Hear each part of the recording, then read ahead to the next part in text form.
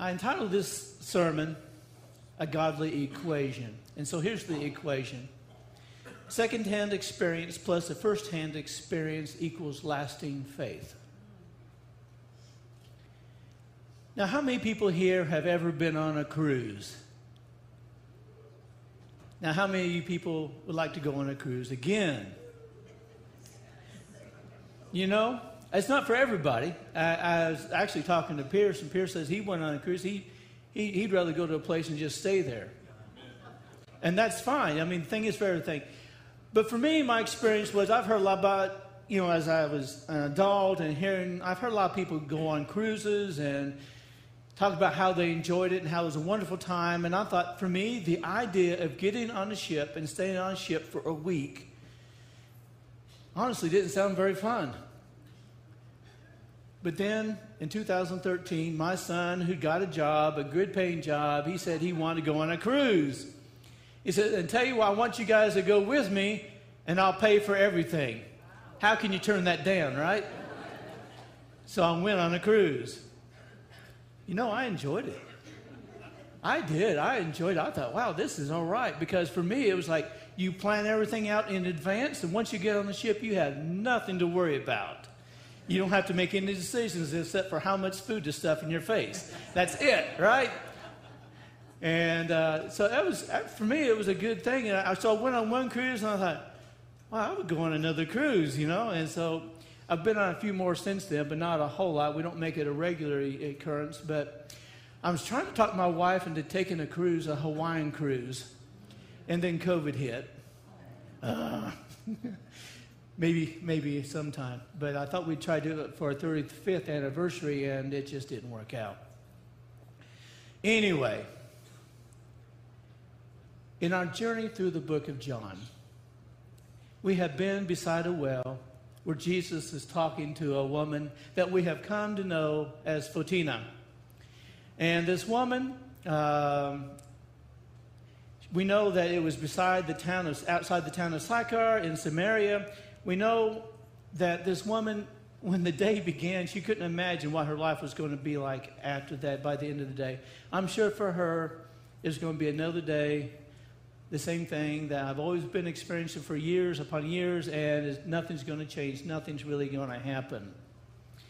At this point, Photina, and we come in the passage today, we're going to begin with verse 39, but at this point in the story of Photina and Jesus, I'm just going to call it that way, Jesus was by the well. His disciples went into town to buy food, and out came Photina and started talking to Jesus. Actually, Jesus started talking to her. And of course, they had their conversation. And then after the conversation was over with, the disciples come back. She goes into town and starts telling everybody about her encounter with Jesus. So begin at verse 39 of John chapter 4. We're going to read, please, with me. And out of respect for God's word, let's stand. I know you just got seated and got comfortable, but from that city, many of the Samaritans believed in him because of the word of the woman who testified, "He told me all the things that I have done." So when the Samaritans came to Jesus, they were asking him to stay with them, and he stayed there 2 days. Many more believed because of his word, and they were saying to the woman, "It is no longer because of what you have said that we believe, for we have heard for ourselves and know that this one is indeed the Savior of the world." All right, please be seated. Let's talk about how the villagers, the people from the city of Sychar, were introduced to Jesus. The first introduction to Jesus for many of them was a second-hand experience. And that's where the first part of this comes across, a second-hand experience. They were introduced to Jesus through the statements of Photina, this woman who had been at the well. Essentially, they listened to the stories and what she said about Jesus. They listened to her encounter and what Jesus had done and what Jesus had said. But this was an amazing thing because for many of them, this changed their lives. just hearing about Jesus, some of them come to believe in who Jesus was, and they wanted to go out and meet him. And others, I'm sure, were curious about who Jesus was, and they also wanted to meet Jesus and hear about Jesus as well. You see, when the story that Fatina told them, I'm sure, like I said, when she started off that day, she couldn't imagine how things were going to end. She came to draw water from the well about noon. And of course, we don't know why. Honestly, we don't know why at all. We can speculate, and Cliff in the past had talked about how he mentioned how many people had traditionally saw this woman as a woman who didn't have a good reputation because she had had 5 husbands, now living with another man. And so, but once again, if she had no reputation, why would they even listen to her? So maybe she wasn't quite as forsaken as many people had thought. And that makes good sense. But here she was going out to the well, and that's all we know. Now, we speculate, right? We like to know why was she going out well at noon, and honestly, we just don't know. But it doesn't stop us from trying to wonder and fill in things. Matter of fact, sometimes when we hear things, we always have questions. And sometimes women have a few more questions than us guys do. Come on, let's play this video. Fact of life, women always have more questions than men have answers to. Great example of this. 6, 7 months ago, I get a text one day. The text says, please pray for Tom. He was in a bad wreck. I walk into the kitchen where my wife is. I said, hey, I just got a text that said, please pray for Tom. He was in a bad wreck. She said, was he driving? I said, I don't know. I just got a text that said, please pray for Tom. He was in a bad wreck. Were Carol and the kids in the car with him? I don't know. I just got a text that said, please pray for Tom. He was in a bad wreck. Were the people in the other car hurt? I don't know. I just got a text that said, please pray for Tom. He was in a bad wreck. What hospital did they take him to? I don't know. I just got a text that said, please pray for Tom. He was in a bad wreck. She said, well, you don't know anything. What do you know? I know you need to pray for Tom. I just got a text that said he was in a bad wreck.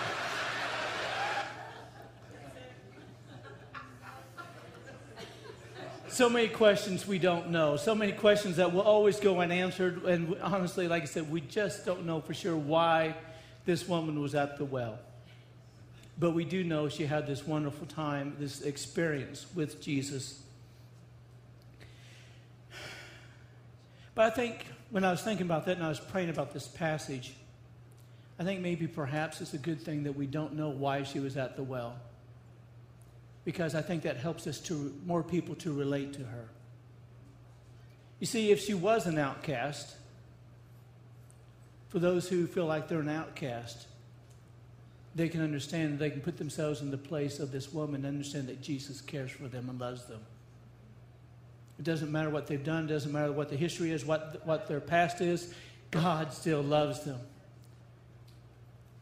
But if she was a well-respected woman, but had, through a series of events, went out to the well at a less than optimal time of the day, somebody's going through problems and difficulties, and life has put her at a place that was less than ideal, I think we can relate to that as well when we're in those circumstances. And even in those circumstances when things are less than ideal, Jesus can meet us right where we're at. So sometimes not knowing all the details is a good thing. So we know that here is a woman whose life was not a fairy tale. Even if she wasn't an outcast, anybody who's been through 5 marriages and all of them had failed cannot call themselves, at least their married life, as a blessed life. Less than ideal. So she came up to this well, seeking to get water, and sees Jesus. And Jesus, when he comes up to her, or actually she approaches, he asks her for water. And you see a little bit of sarcasm in this woman, if you remember. Why is it you, being a Jewish man, talking to me and asking a Samaritan woman for water? I mean, aren't you too good for that? Are you afraid you'll be tainted, was kind of the implication.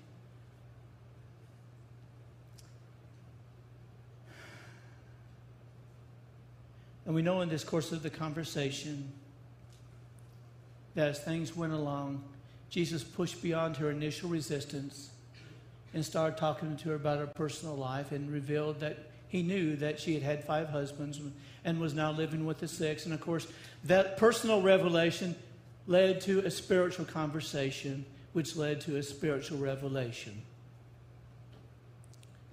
And of course, when it went to that, she started talking eventually about, hey, I know the Messiah is going to come. When he comes, he's going to make things right. You see, even though the Samaritans, they didn't worship the same way that the Jews worshiped, they still kind of half worshiped. They had their own version of Scripture. They had their own version of the Torah, and it had been modified some, but they still expected a Messiah to come.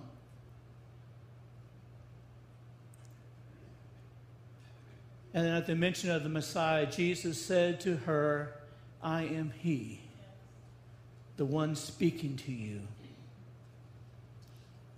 And somehow that got past all her defenses, and she believed. She trusted Jesus to be the Messiah, the one who come. I think perhaps Fatina was in a place that morning, or let's just say that noon. She was at a place, I believe, where she was ready to try to start over. And I know that a lot of people in life, they get to a place where they want to start over.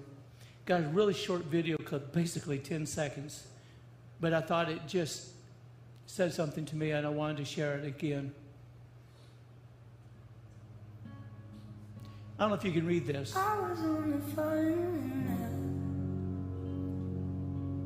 Now, this woman, young woman, is either a really, really good actress or she is truly having a bad day. Can you see what it says? The print is very small. It says, I want to start over everything. I want to be a different person. Have you ever been there? Have you ever been at that place where you just can't stand the life that you're in any longer? I think perhaps Fatina was getting close to that circumstance, that time. In my mind, as I see her coming to Jesus, she was having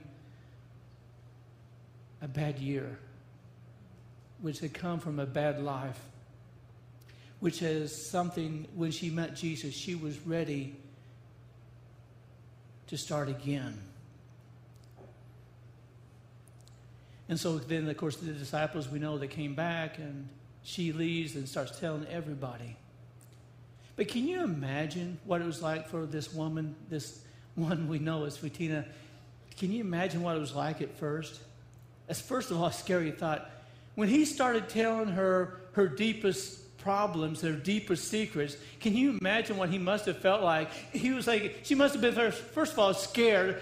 My goodness, he knows everything about me. I mean, everything about me. Have you ever been in the presence of somebody and you've been afraid that they can see right through you, see through your phoniness, see through all the problems you have? And afraid that they might say something to everybody else and reveal something extremely personal to other people? It's kind of been a weird fear of mine in the past at times. Not always, because sometimes I've had some secrets I didn't want anybody to know. There was a time, can't remember if I shared it with you guys or not, but when I was a student going to Hannibal LaGrange College, there was a time when I was working in a restaurant. I was with a friend from the restaurant, and we were in somebody's house. I don't even remember whose house it was. But I went into this house, and there was this minister.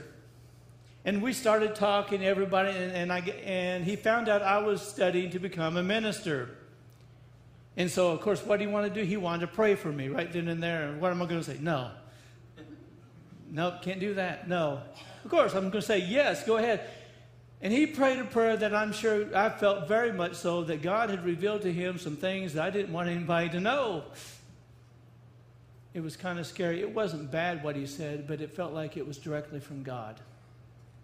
That God had gave him insight into me. And that was kind of on the scary side. So how would you feel if someone came up to you and started telling you all about you and you didn't know them? And they really didn't know you.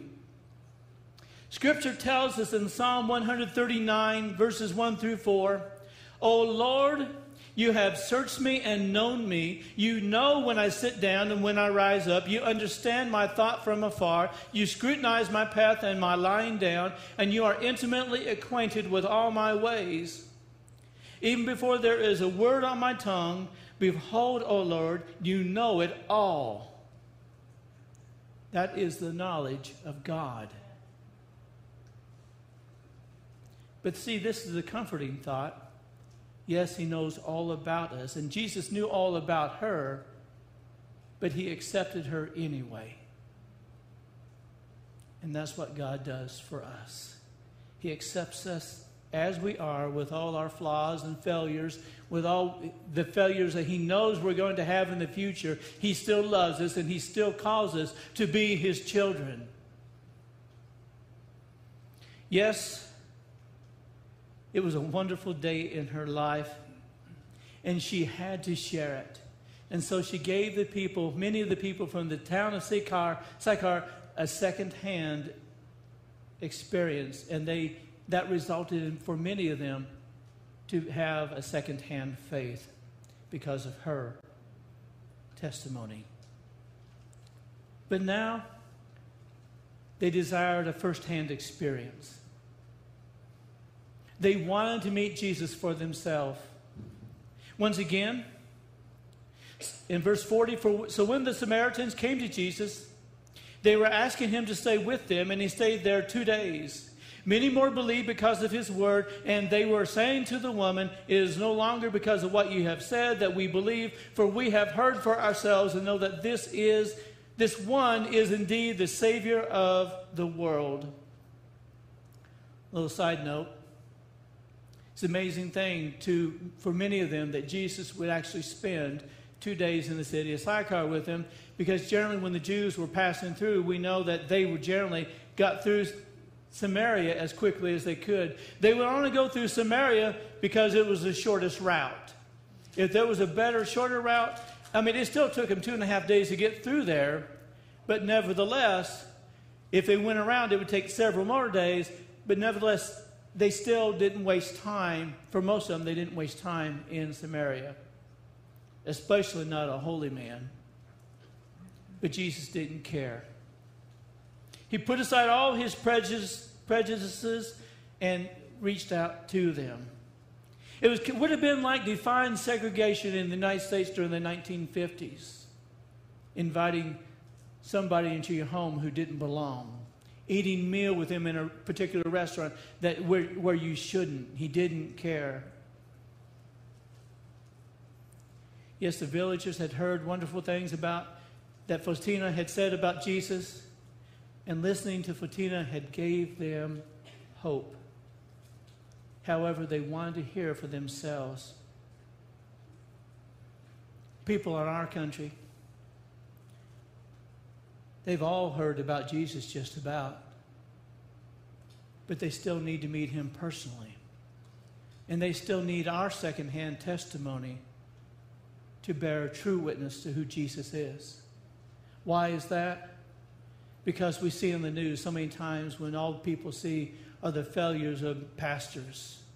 The news seems to, in my mind, I see that some people in the news media seem to love to put up the bad example of pastors who have done horrible things and said dumb things and things that don't honor God at all. So they need our they need our stories of what God has done for us and how precious he is in our lives.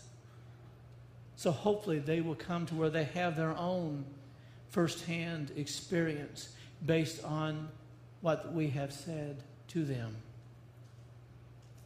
Another thing when you're a child and when you're a teen and you're growing up in your home and you know your parents want you to accept Christ as Savior. You know that. And so what do? You pray a prayer and you get baptized and you become a member of the church, and it's great. And so what happens when you leave home? You have to decide if that faith is genuine or not. You have to decide if you truly believe. You see, for those people who grew up and they were doing it, they're doing all the things of church because they wanted to make their parents happy. They don't have genuine faith. They never had a first-hand experience. They've had always a second-hand faith. They never had the personal encounter with Jesus. And so when they go away to college or they leave home for whatever reason, they are by themselves, and now they have to decide, do they really love Jesus enough to make him a priority in their lives?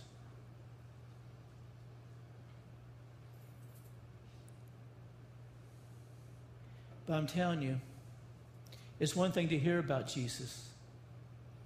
It's another thing to meet Jesus personally. It is essential that people not only know in their minds that Jesus came and died for their sins, but they also need to meet Jesus and allow him to transform their souls.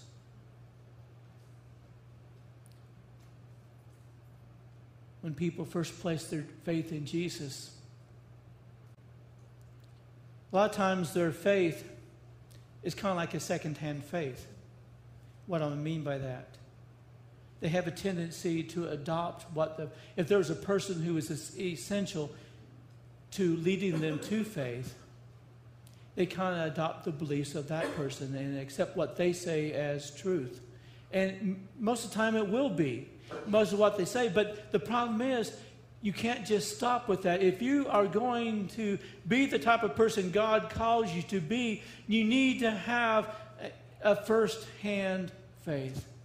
A faith that you had made personal. A faith that because of your walk, because of your prayer life, because of your own personal study, you need to have a faith that you know is yours and that you have made the conclusions and you have drawn all the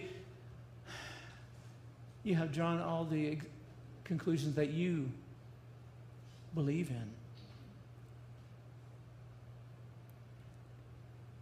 As John has done many times up to this point, he has made clear once again that people must believe in Jesus here at this time as well. It's something that we can't do for you. It's something that no one can do for you. It's something you have to decide for yourself. But people, we need to understand that God knows all about us, but he loves us anyway. And that's what a first-hand experience is all about. So far, we've had a second-hand experience plus a first-hand experience.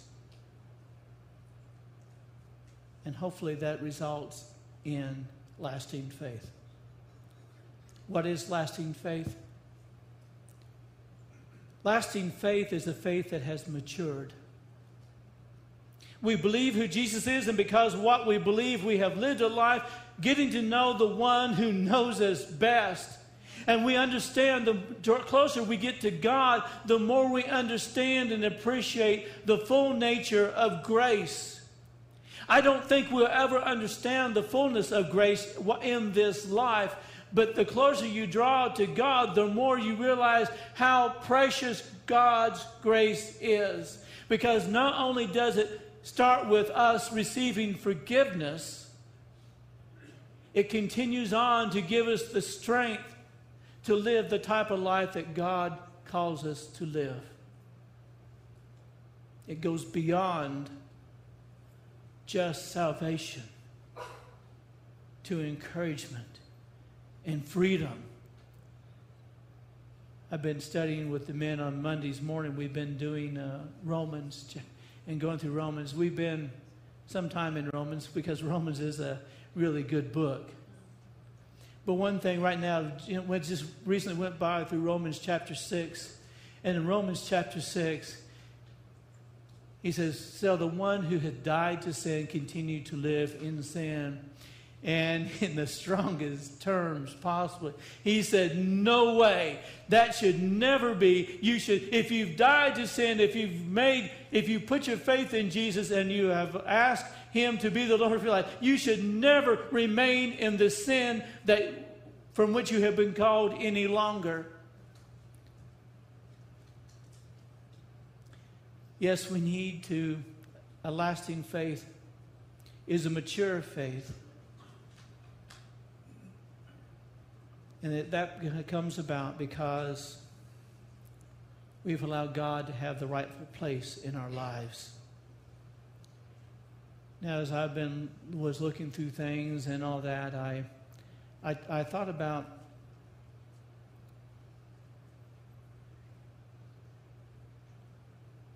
a life worth living. How many of you feel like you are living a life worth living? I hope so. I hope so. I came across one article written by a woman, and it said 30 things you need to experience to discover how amazing life is. In her mind, this was a life worth living. Now, I'm not going to read all 30 of them, but I'm going to read a few, well, actually quite a few, but not. I did eliminate some of them. You need to travel. You need to waking up next to a loved one, fail epically, succeed at something, work at your dream job, do an extreme sport, bungee jumping or skydiving. Ooh, that'd be something, wouldn't it? Be a mentor, get a mentor, exercise the heck out of your body, your hand at becoming a minimalist, take a week off to unplug. I think that means from everything electronically, right? Go for a spa day, be an extra in a movie, take an online course, learn a new language, laugh a lot, cry a lot, read more, spend more time with family, spend more time with friends, meditate, writing in a gratitude journal for at least a month, and mix up your routine. That's not all 30, but that's probably about 20 of them anyway. And I even got in one more video.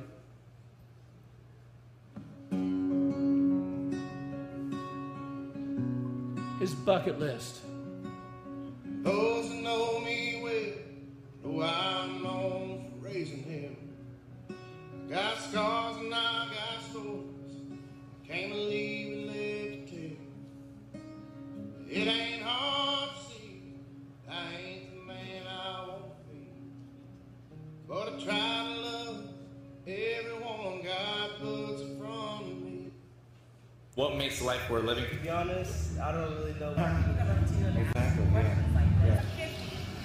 And I'm still trying to figure that out. I don't know if you can see the last one, but the last one said, I'm 50 and I'm still trying to figure that out. But actually, she also said something else, and I cut that off just because of whatever. But she also said, no, it wasn't she. I've been thinking about that question an awful lot lately because in the past I've been suicidal. You know, the thing is, if we're not finding something for our life worth living, our thoughts can go dark. And then we can meet our Savior. I would like to add what I think is the most important thing to that conversation of what makes a life worth living is you need to meet Jesus personally and live for him. The way to live a life worth living is to live a life in honor of our Savior and our Creator, Jesus Christ. Today, if you're here, maybe you feel like your life's been out of control. Maybe things aren't where you want to be. Maybe you are here and you know you need change. And you're like that one young woman up there, just desperate. Today you can meet Jesus. Maybe your life, maybe you're not quite that desperate, but you still realize that your life has been wasted. Today you can meet Jesus and start living a life worth living. Because there is a person who knows you completely, everything about you, knows your thoughts better, and knows you better than yourself, than you know yourself, and he still loves you. So when the team comes up here and we sing this song that we're getting ready to sing, I'll be down at the front. And if you feel like you would like to get to know Jesus personally, come and pray. There'll be somebody, if you want to just come and pray at the altar, there'll be somebody to pray with you if you want. But come and pray. Let's pray right now. Dear God, we thank you for this day, and we thank you for all that you've done. We thank you for the fact that you know us, and you know us better than ourselves. Sometimes we live in such a way that we are deceiving ourselves, but you know us, and you love us. It doesn't matter if we're desperate. It doesn't matter if we're lonely, but you can be the answer to all our needs, because you are the answer to all our needs if we're willing to place our faith in you. Even if we deny who you are, it doesn't change who you are. You are our Creator. And because of that, you know us better than we know ourselves. So help us, Lord. Help us to surrender all of our lives over, turn them over to you. In your name we do pray.